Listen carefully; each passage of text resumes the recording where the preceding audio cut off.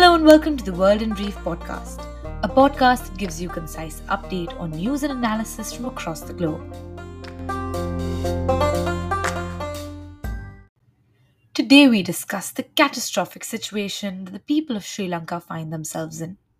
Sri Lanka has plunged into a crisis of epic proportions.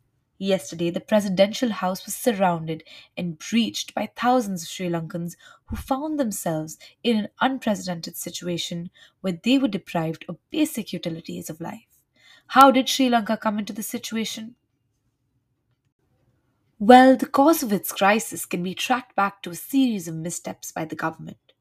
The political party in government came to power with promises of welfarism, whereby taxes were cut and subsidies were granted or continued in a move that was populist, but fiscally imprudent. As a result, Sri Lanka became a country which was going to be highly vulnerable to any speed bumps in the future. The Sri Lankan government of President Rajapaksa has participated in these projects with equal fervour and lined their pockets with kickbacks and bribes. The Sri Lankan Prime Minister and Finance Minister have defaulted on its debt that is now mounting to a whopping $50 billion. Its foreign reserves have run out and it has sought help from the IMF for a bailout loan. Sri Lanka's Chinese loans have complicated negotiations with the IMF. The IMF wants to see if China forfeits its loan or takes a haircut on its loans. And for now, we can just hope that the citizens of Sri Lanka find out a way from this crisis.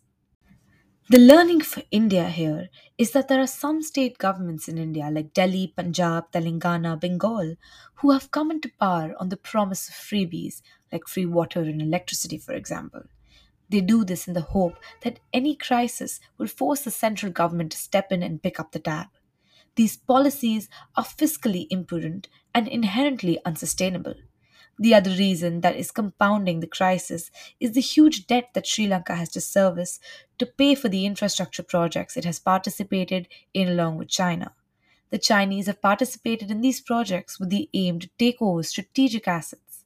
In the case of default, which is often referred to as China's debt trap diplomacy.